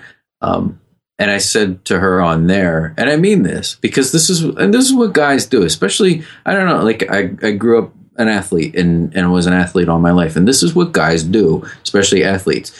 You take the piss out of each other. Yeah. And if you do it enough and you do it right, the more you do it, the more that person knows that you care about them. Yes, true. Chris has this saying that he says, because he teases a lot of people. He says something like, I'm paraphrasing, a kid because I care, or something like that. Chris says that? Yeah. Wow, okay. He'll say that to somebody every once in a while. Okay. And I believe that's true. If you didn't care about somebody or weren't interested in talking to them, you just wouldn't talk to them. That is true. So the fact that you go out of your way to put something like she did on my Facebook, whatever it's called. What's it called? My wall? Or wall. Yeah. I get. Yeah. Sure. That sounds good. Okay. The fact that she took the time to do that, it meant something to me. Like, so like, and I even said to her, like, this is how you know who your friends are, because you have a moment of weakness, like I did, a moment of stupidity, like I did, and your real friends don't let it go. Right. They ram it down your throat and they bury it into the ground, and I appreciate it. So, because I know I've done that to people. Right. I said something insanely stupid on that episode. I believed something that couldn't possibly be true, even though it could be. Here we go. It could be, if from a certain point of view, to use a Star Wars phrase, I'm not saying they live in the tree all the time, but to climb out, I've seen those videos, because I've seen them. They can walk on land. It's starting to look like they're evolving towards this joke, which is kind of terrifying in my world. See? You call me Darwin. Oh, yeah, that'll happen. So no, and when I said I've listened to it again, I sound really stupid. It was a stupid thing to say, and I own it, and I think that's what people should do. Like to sit and complain about it or have my feelings hurt would be ridiculous. Yeah. So when you do something stupid, I tell this to my son all the time. You do something stupid, you do something wrong, you own it, and that's what I've done. And I love it when people tease me about it, because it is funny. I would tease me too. So I will go down swinging with the tree octopus for the rest of my life. If that's what I'm saddled with, if that's my lot in life, I'm more than happy with it. Could be worse. It could be. And it's brought a lot of people a lot of joy. Yeah. No, I'm overwhelmed by anyone mentioning it, and I certainly love it and would continue to and wish it would continue to happen.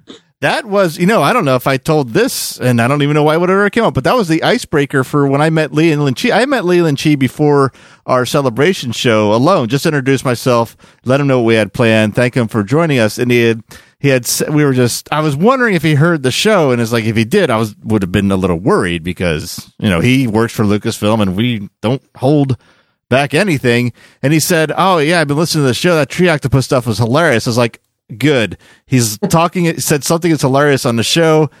We haven't offended him. This is a good thing. So that moment actually came in very helpful for me for that event in my life. Oh, I didn't even know that. Yeah. I actually kind of forgot about that until now. Well, that makes it even better. That's good. So we're now really don't have many more events for that year until we get to the end of the year, where we have the Art Mart project and we start writing for the 2013 Christmas special, which is a follow-up to the year before. It's a scripted one, but we want to do it a little bigger. We have more time. We have more time to plan. And this is where I had said early on in the interview, I'm glad you brought up, your writing, not necessarily your style, but your method or your practice, because we get to the point of recording the episode. You've written all your songs along with a half the medley. That was bounced between you and I over a day or two over email. You get to your part of the songs, you pull out the most worn piece of notebook paper I've ever seen in my life. I swear if I held that up to a light, it would have been translucent. I don't remember this. You got to tell me about this one single piece of paper that has everything in this show on it. Really? I don't even remember. You don't? Oh my God. I always have pieces of paper billowing out of my pockets from like notes and stuff, especially like when we're writing something. And they do get to the point where you've folded them and taken them in and out of your pocket so often, they start to look like the Dead Sea Scrolls or the Shroud of Turin or something. And I end up usually, when they get that bad, rewriting whatever's on there on a new piece of paper because I'm afraid it's going to disintegrate. But that's the way it was when I was writing jokes. I would have my pockets. You ever see the Seinfeld where George has the wallet? Yes. He's got everything. Yes. My pockets, I didn't have a wallet. My pockets just look like George's wallet. Wow. Like anytime you think of something and there was a piece of paper nearby, it could have been the Declaration of Independence. You're like, hey, I got to borrow that. And you just like write it off and rip it off and stick it in your pocket. So I don't remember this specific piece of paper. I wish I still had it. Oh my God. It was folded in every way. It looked like you took an origami crane and unfolded it to write your note. There's notes in every angle. You have to turn, like you sing Blue Boobies and then you turn it like 33 degrees and now you're singing the Chestnuts song or the Owen song. And then you flip it over and turn it another 20 degrees and you're singing the medley. It was all over the place, man. It was quite a sight to see. That's awesome. I'll have to go back and look at that video, any of that video to see if the paper's in there. I wish you had it, because if we ever have a NEOZAZ museum, that would be featured in your exhibit for sure. Yeah, I throw everything away. I throw everything. I'm not a what's the word? What tree kind octopus. I'm not the kind of person that keeps. I got you. Sentimental. Okay, yeah. Okay. I'm not a sentimental person. I throw everything away. But so yeah, I mean the recording. I think we may or may not have talked about it. It was recording. We recorded at Chris's house. You, me, and Chris did all our stuff at Chris's house. Way different than the year before. And we discussed this again on that special. No need to rehash that. That really leads into the end of the year, which was our first Artmore project, which we have the whole thing recorded. So we don't need to hash much more of that out, unless there's anything you wanted to say. I don't want to blow past anything you wanted to talk about. I don't know if there's anything you want to say about that first Artmore project you haven't already. No, just anything I'd say would be echoing things that we've all said about how shocked we were from just the final total. What I did. I'm sorry. And just how generous it's like another one of those things like we were talking about with the meeting of the people on the show. It does your soul good to know that there are people out there that are that generous. Some of the people we knew personally that bought some of these things spent hundreds of dollars on things. I don't know if they have the money or not. I hope they did, but to know that and the generosity of Chris, the auctioneer, for donating his time, not taking a commission, and then even donating some money of his own, like all that kind of stuff. It was just like, it was one of those things. It was just like an outpouring of silver linings, and it does your heart good to see that every once in a while. And that was a great way to end the year. Yep. Yeah. And we all got together. Well, unfortunately, Tim couldn't make it. We all got together to show the toys off at the Winter Festival. And that was just, I mean, you and I had done probably 90% of the shopping online. Chris really wanted to do some in like physical shopping, which we gave him the money to do. I mean, I'm looking at the cart and I'm like, okay, this order has 200 things. This order's got 50. This has, and it all adds up, but it did not really hit me how much we were able to do with that money until we were there at that event. And I'm just wondering what your thoughts were on that. Yeah, it was great because I did the shopping online and so did you. And we had them all sent, but I don't have a very big porch. So I thought the idea of all of these things being left on my porch, and I have a very busy road. There was certainly the option for somebody to end up stealing some of the stuff. and left out in the weather, like, what if it rains that day? Like, all kinds of things were going on. And my father-in-law is retired, and he lives right down the street. So he was nice enough to receive all of the packages, and I think he kind of got a kick out of it too, because I would get home from work, and he would call, and he'd be like, 4 more packages today. Like, he was that's like, cool. He was like, and then he would 6 more today, and he would have them, and we kept them there, we kept them here, and Chris, we got his truck, and we took them all there. It was pretty overwhelming to see them all, and then when we laid them all out on the table with the help of everybody that was there, yeah. It was staggering. Yeah, definitely. That's a perfect word for it. Well, now 2014 is behind us. I'm sorry, 13 is behind us. We're into 2014. We have a little bit of a rough start getting everyone's schedules together, so we fill in the gaps with some specials. And I do a best of right away. You come up with a top 5 obscure character poll, which you placed online. Great content, but most notably, and as going through the episodes, I guess I've forgotten about this. I really need to know how you got your wife on that show. That's a good question. Yes, she's like me, I guess, in the sense that she doesn't want some of the attention. So yeah, that was probably quite a coup. But and not being a Star Wars fan herself. Right. But that's what makes it fun. That's like when Christy comes on and doesn't necessarily know about Star Wars. It's fun to hear someone else's opinion that's not like a diehard. Right. So that's the good thing of having things like that happen. Yeah, definitely. Okay.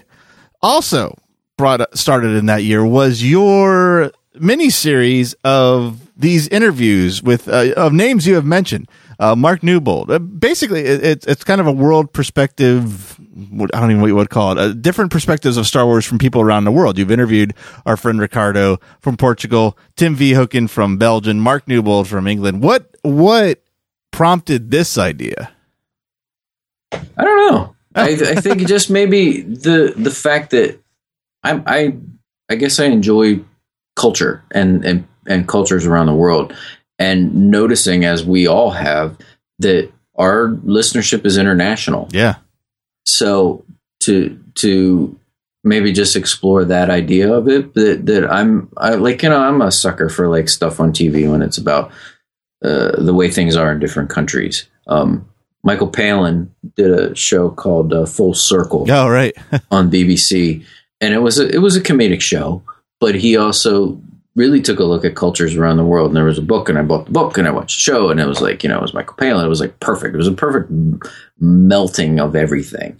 And I guess I've always liked stuff like that. So like the idea of us always feeling like Star Wars belonged to us because we were Americans, and it was an American writer and director, and the principal cast was American, but the film was international in and of itself. The locations, the extras, the people that really made the films were not American, but we always think of it's like Star Wars. It's ours. Yeah. Well, how do other people in the world feel about that? So I've enjoyed talking to people, and I've kind of gotten away from it, and I should get back to it. So hopefully I can do that. Okay. Because I know that Tim Vikov even told me of a database. Oh, right. Yeah. That has people from all over the world. It's really like a place where people can meet and talk from all over the world that are Star Wars fans. So there's an infinite number of these that I can probably end up doing.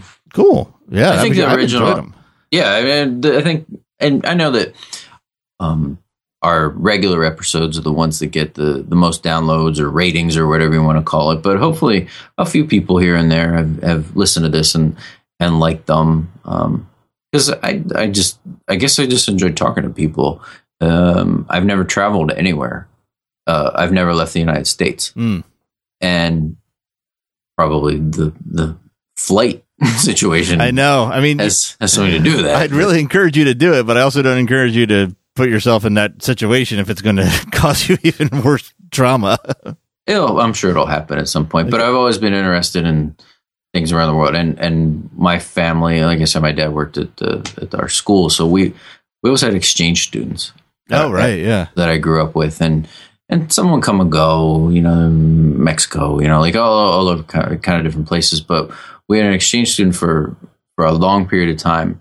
A guy by the name of Henning, and he was from Germany, and he really ended up becoming one of my best friends, like a dear friend. So much so he was in my wedding. Oh wow! He flew back from Germany to be in the wedding. Jeez, wow.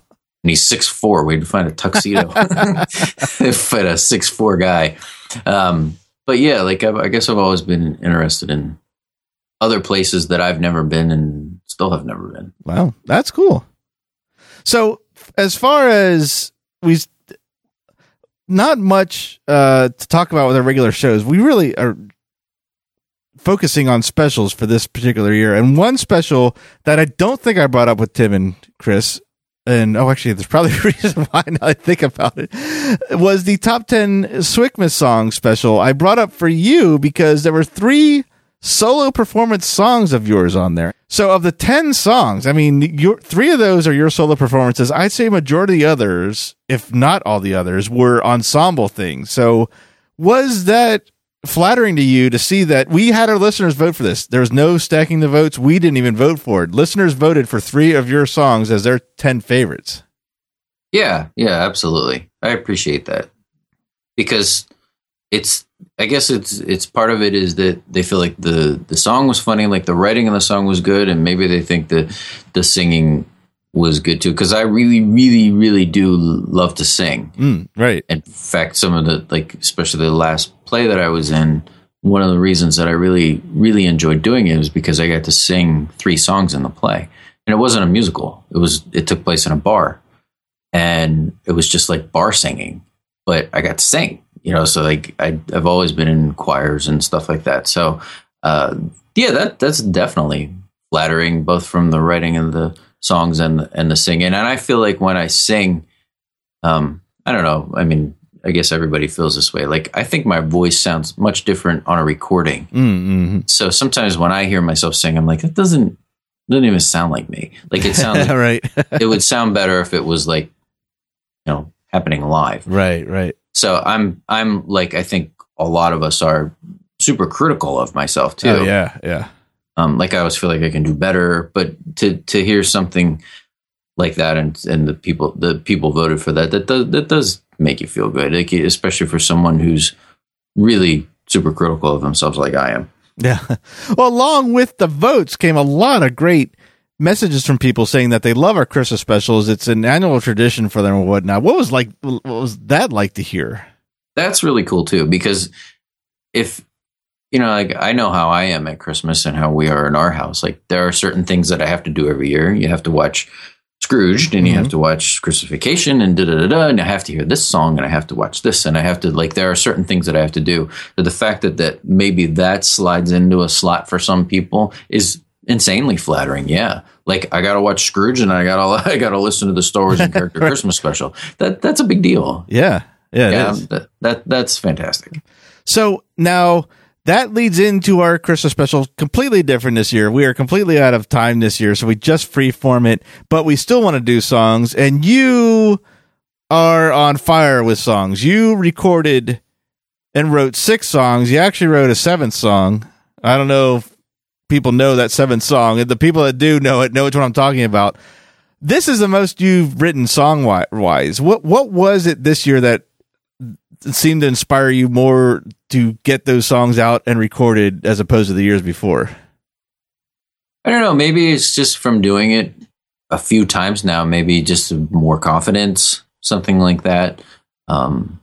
Feeling, I guess maybe the idea that, like when we put out the first one or we did any of these shows, like you're not sure if anyone's going to listen to it or if they're going to like it. So then when you hear people, they actually did like it, it motivates you to want to do it again and be more prolific with it. So maybe that has something to do with it, the response from the other ones. Okay. Because I do really enjoy doing it. And it's like, I encourage anybody out there to do it and like send us songs, like record it yourself, or if you have an idea, like send it to us. Like, I agree. Absolutely. Like, it's like more fun than you think it would be. Yes, it's true. Like, and sometimes it's frustrating. Like, seriously, like, I'm sure you've run into this. Like and especially if you get an idea and you get 3/4 of the song, you're like, this is good. And then you get stuck and you're at the point where you're like thinking, I'm going to have to like scrap this because I can't finish it. Like, you're like, you got like writer's block. And it's like, it's a stupid Star Wars parody of a Christmas song or whatever, but you're poring over it like you're like Mozart or something. It's almost fun to go through that process. Yeah, it is. I will show. I don't know if this will spoil anything from my interview or not, but just to tell a story about that. The most frustrating one I ever wrote was the Wilro Hood to Let It Go for Christy, because I had every intention of making that sound like it was a serious song, even though it was a ridiculous subject. And before, when I didn't care that the songs were silly or whatnot, I would squeeze 4-syllable words into a single syllable part of the song. I didn't care, right? With this, I wanted it to be seamless and sound serious, and that was probably the hardest one I've ever wrote.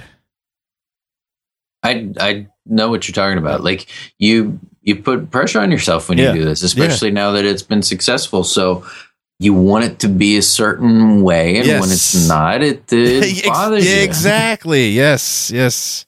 No, I know exactly what you're talking about. So, and I bet a lot of other people do too. Oh, I'm sure they do. Yeah. But it's almost like a good misery. Like, it's like a creative misery. It's not a life or death thing. It's not your job. It's not your family. So it's fun. It's fun to be a tortured artist every once in a while. I mean, I went to art school. And I know what it's like to work on something, and you just get to that point, and you want to rip it up and throw it away, but you gotta break through the wall, and it's fun to be a tortured artist sometimes. Sure, especially when you're right, when it's not really, there's not any stakes to it, when you can walk away from it. Yeah. Now, speaking of songs, I mean, if you want to talk about this, it's up to you. We are making an effort to not have the blackouts that we've had in the past, and by doing that, we are taking a break every 2 weeks, and with that break comes an opportunity to do something new, or it might just be a break. Somehow, by some miracle, there hasn't been any yet this year, but I'm sure there will be. But we've all had ideas to do something new, including this interview series. You got something big that you've put a lot of work into. Do you want to share, kind of explain, maybe give a little preview to the listeners of what your special is going to entail? Sure. It's it's funny because you say, like, I got something big going on. This is more like a tremendous amount of work for you. Well, wait, like it was what you said about like Chris's idea about the it can't be as much work as that was. Oh, okay, good. Nothing can be. That's how I start, and I know Chris does too. Any idea I have, it's like, I got an idea. It's this, but if this is going to be too much work for you, yeah, right. just forget it. Yeah, that's true. You did say that. And never once, I don't think, have you said, that's too much work. No. We can't do that. So I at best, I'll say I can do this, but I won't be able to do it until this time. That's the only time I've ever put a caveat on it that it was time-wise. Right.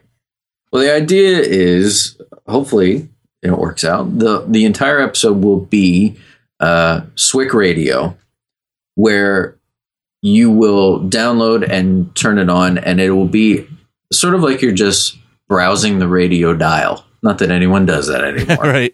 I mean, do people do that? I don't. I don't. Well, maybe some people do. So what you're going to get is song parodies, maybe long or entire songs, or maybe just a chorus of a song interrupted by you turning the dial and moving to the next song. So I've written 17 songs. Wow. I lost count. Yeah. Some I recorded, some are recorded and I've already sent them off. Yep. Some are earmarked for other I almost go to co-stars, co-hosts. There you go. Some are for, are written for other people. Right. Because I don't mind writing songs for other people. I think it's cool. Some of the songs I wrote, I intended to record, but are just out of my range. So I got to Christy record them. Oh, okay. If she's willing. Oh, yeah. She'd love to. So it's the idea. It'll be more more song parodies, but not to Christmas songs, to pop songs. Yep. Cool. And not just pop songs from now. I'm trying to think of the oldest song that's on there. 70s, maybe. Oh, okay. So, based on our characters, like I kind of more papers falling out of my pockets, made a list of characters and found songs that some of them went with. So hopefully this is something that can happen from time to time. And hopefully if it motivates people and they want to write the songs, we could have a whole listener-driven SWIC Radio Part 2. Yeah, I'd love that. When it comes out. But yeah, that's the basic idea. So we'll see. I'm looking forward to hearing the finished product, but like I said, it's more work for you. No, I'm happy to do it. I just do it when I can, and I'm sure it'll be people will certainly enjoy the material. Hopefully, I can do justice with my mixes on it. I'm sure you will. So that leads into the finale of every interview, which is my 6 questions that I'm asking everybody. So you ready for the 6 questions, Dave? Absolutely. Okay. Number 1. What is your favorite moment working on the series? Favorite moment working on the series would, like I said, be that moment during the live show. Probably with the making that many people laugh is definitely a favorite moment, not only in the series but probably in my life. Oh wow! Because, like I said, it's like you don't get a chance to do stuff like that very often. But I think the second April Fools with the Kevin Smith thing. Oh, okay. Is one of my favorites because we all acted well. Like it really, like, to listen to it now, it's uncomfortable to listen to. Yeah, it is. And to me, that was the goal. I wanted people to be uncomfortable. I wanted to fool them to think that this could really be happening, but I wanted it to be uncomfortable. You know, okay. I think that's definitely a highlight. Cool. So I would say those 2. Okay. Number 2, what's your least favorite moment? Least favorite moment. It's always so much fun. I don't know that I really have any. There've been a few episodes when I guess maybe a least favorite moment was because I think we can tell right when an episode's over if it's good or not. Yeah. Like the 4 of us will say something, like someone will say, "That was really good," or something like that. Like it'll be like Tim will be like, "That was a good one," right? Or like, especially if you preface it, like some episodes we'll start talking and Tim will say like, "I don't really have much on this. This is going to be a stretch," or something. Oh, like right. Those always end up being like some of the best ones, and like Tim will say at the end, like, "That actually ended up to being pretty good," you know. There's been 1 or 2 probably when we're done, and it's like, you know, Chris will say, "Next episode is so and so," and then we kind of sit there in silence. Right. Because no one wants to say like, it was kind of weak. Yeah. Oh. So that hasn't happened often. No. But I'd say that when it does, that might be my least. But it's been so much fun in general that it's hard to say anything. That's fair. So number 3 is, what would you like to see added to the show, if anything, of course? Like to see added. I think our best episodes are the ones that combine a little bit of everything. I was thinking of like some of my favorite episodes. I remember like the Admiral Ozzel one was really good, and the Jawas one was really good because it had a good balance of serious talk about the character and good comedy and irreverence about the character. Mm-hmm. I guess what I'd like to see added to the show is just more of a balance, because sometimes we do an episode and it won't necessarily be that funny, right? But it'll have good facts. And then sometimes we do an episode and we barely even talked about Star Wars at all. True. We're just talking about anything else. So I guess what I'd like to see added is more of a conscious decision to have more balance added to the show, because I think they make the best episodes. I'm not condemning anything that we've done in the past at all. I'm just saying that I think when that balance is achieved, they make for more of what I would call our best efforts. Okay. So number 4 is the flip side of that, is what would you never want to see happen on or to the show? Never want to see. I can't think of anything either. I mean, like, I know I should have an answer, but I don't. No Naked Wednesdays. Yeah, right. Not when you're in Chris's house, sitting next to him, to his right. There isn't anything that because I don't. I mean, I'll listen to the show. I don't think I've listened to all of them, just because of time and stuff like that. And but I don't remember ever hearing something and saying like, "Oh, we shouldn't do that again." Like I don't. I know there are times that, and I've never seen people be too critical of this. That there are times. I guess sometimes people will say like, "You guys don't talk about the character enough," but I like those. So I don't. I mean, I can't say that there's anything really. Okay. I'm just pleased in general with the work everyone's done. Cool. Okay. Number 5. What Star Wars character do you identify with most? That's hard too because they're not real people. Yeah, I know. Yeah. So I identify with most. I got an answer. What's the guy's name? The devil guy. His name's like Cardu. You know, it's funny. I'm putting together some handouts for our celebration event, and he's one of the character cards I'm doing, and I don't know. I have no idea. It's like Malak, like Cardu Malak or something like that. I was writing down what characters I want to do, and it's like that guy, and I was like Cardu Malak. I just put devil guy. I don't know what his name is. I just put devil guy. I'm looking it up now. He was a Deveronian? Sure. It's Cardu Sai Malak. Oh, yeah. That's it. Okay. That translates to devil guy, by the way, so. Yeah. I guess it's that guy because I do remember he was one of my favorite recent backstories. And I remember not only did he like to drink, and there was even a picture of him on the one page. It was like an artist rendering of him with like a mug up in the air, like giving a toast or something like that. Right. So there's that part of it. But also he was like a music lover. Yes. And he would bury the history of music in the dirt, like so no one would take it. He had like this huge music library, like he was like your go-to guy. It was almost like a hoarder of music. So I guess I identify with that because I have like 3,500 songs on my iPod. I love music, and all kinds of music. So I guess he's my guy. Okay, he drinks and listens to music. How can you go wrong? Yeah. All right, final one, number 6. If Disney let you add one thing to the Star Wars universe, what would it be? This is hard for me too because I don't want anything to happen anymore. Star Wars. If they let me, would they let me like not let them happen? I guess. Do you really want to see what these people look like as old people?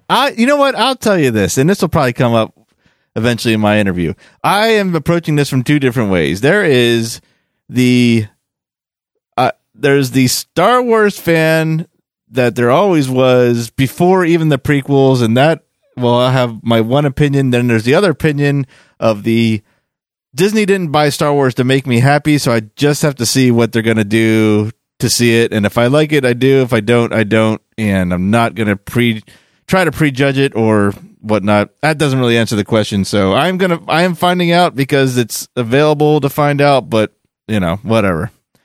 All right. That was not an answer. I know. No, I see where you're going. I guess I can add anything I want. Sure. Yeah. Okay. I want a legitimate and heroic death to Han Solo in the first 20 minutes. Okay. That's what I want. I want him to die.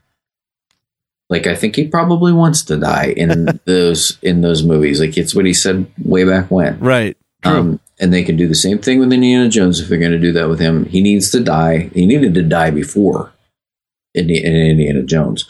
But they need to put a cap on this and have it mean something. So that's what I've always said. I mean, I'm sitting here in my room and looking at Harrison Ford, in his prime. I love Harrison Ford. He's my favorite actor. I don't really want to see him with an earring and gray hair running around. The earring. Yeah, it's like, I don't want to see it. I'm sorry. Like, He can do other things. I think he's a talented actor. I thought he was great in 42. I was watching it the other day with my son. I don't want to see it. So if they let me do something, that's what I want. I want him dead. Okay.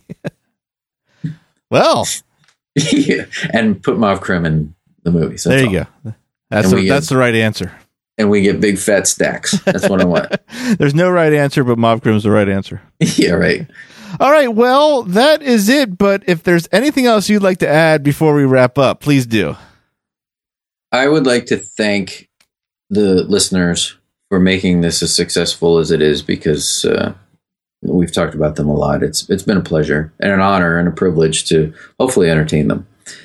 And I'd like to thank my co-hosts for making it as fun as they have. And I'd like to thank you especially, because we've said it a million times, but none of this would happen without you. So thank you for all of the hard work that you do that no one ever sees. Maybe Christy sees, that gets this put out almost every week, giving people free entertainment. And I really appreciate the work that you've done. So thank you very much. Oh, absolutely. Like you said, if we weren't having fun doing it, there would be no point. So I certainly have fun too. Yeah. Well, all right. I think that wraps it up. So, Dave, thank you for joining me this evening, and thank everybody else for listening. And that is it for this episode. So join us for our follow-up with our regular character episodes coming up next, and then another special. Might be my interview, might be Dave's SWIC Radio. Not sure what our release schedule is, and that's why we have those breaks. So whatever it is, we hope you enjoy it, and thanks for listening. Thanks for listening to Star Wars in Character. Star Wars in Character is part of the NEOZAZ.com network of podcasts. For more great podcasts and original entertainment, please visit www.neozaz.com. Star Wars in Character is not affiliated with nor endorsed by Lucasfilm Limited or 20th Century Fox. Star Wars and all Star Wars universe characters, places, or Star Wars related items are the copyright of Lucasfilm Limited or their respective trademark and copyright holders. Visit www.swic.neozaz.com for the latest Star Wars in Character episodes and information.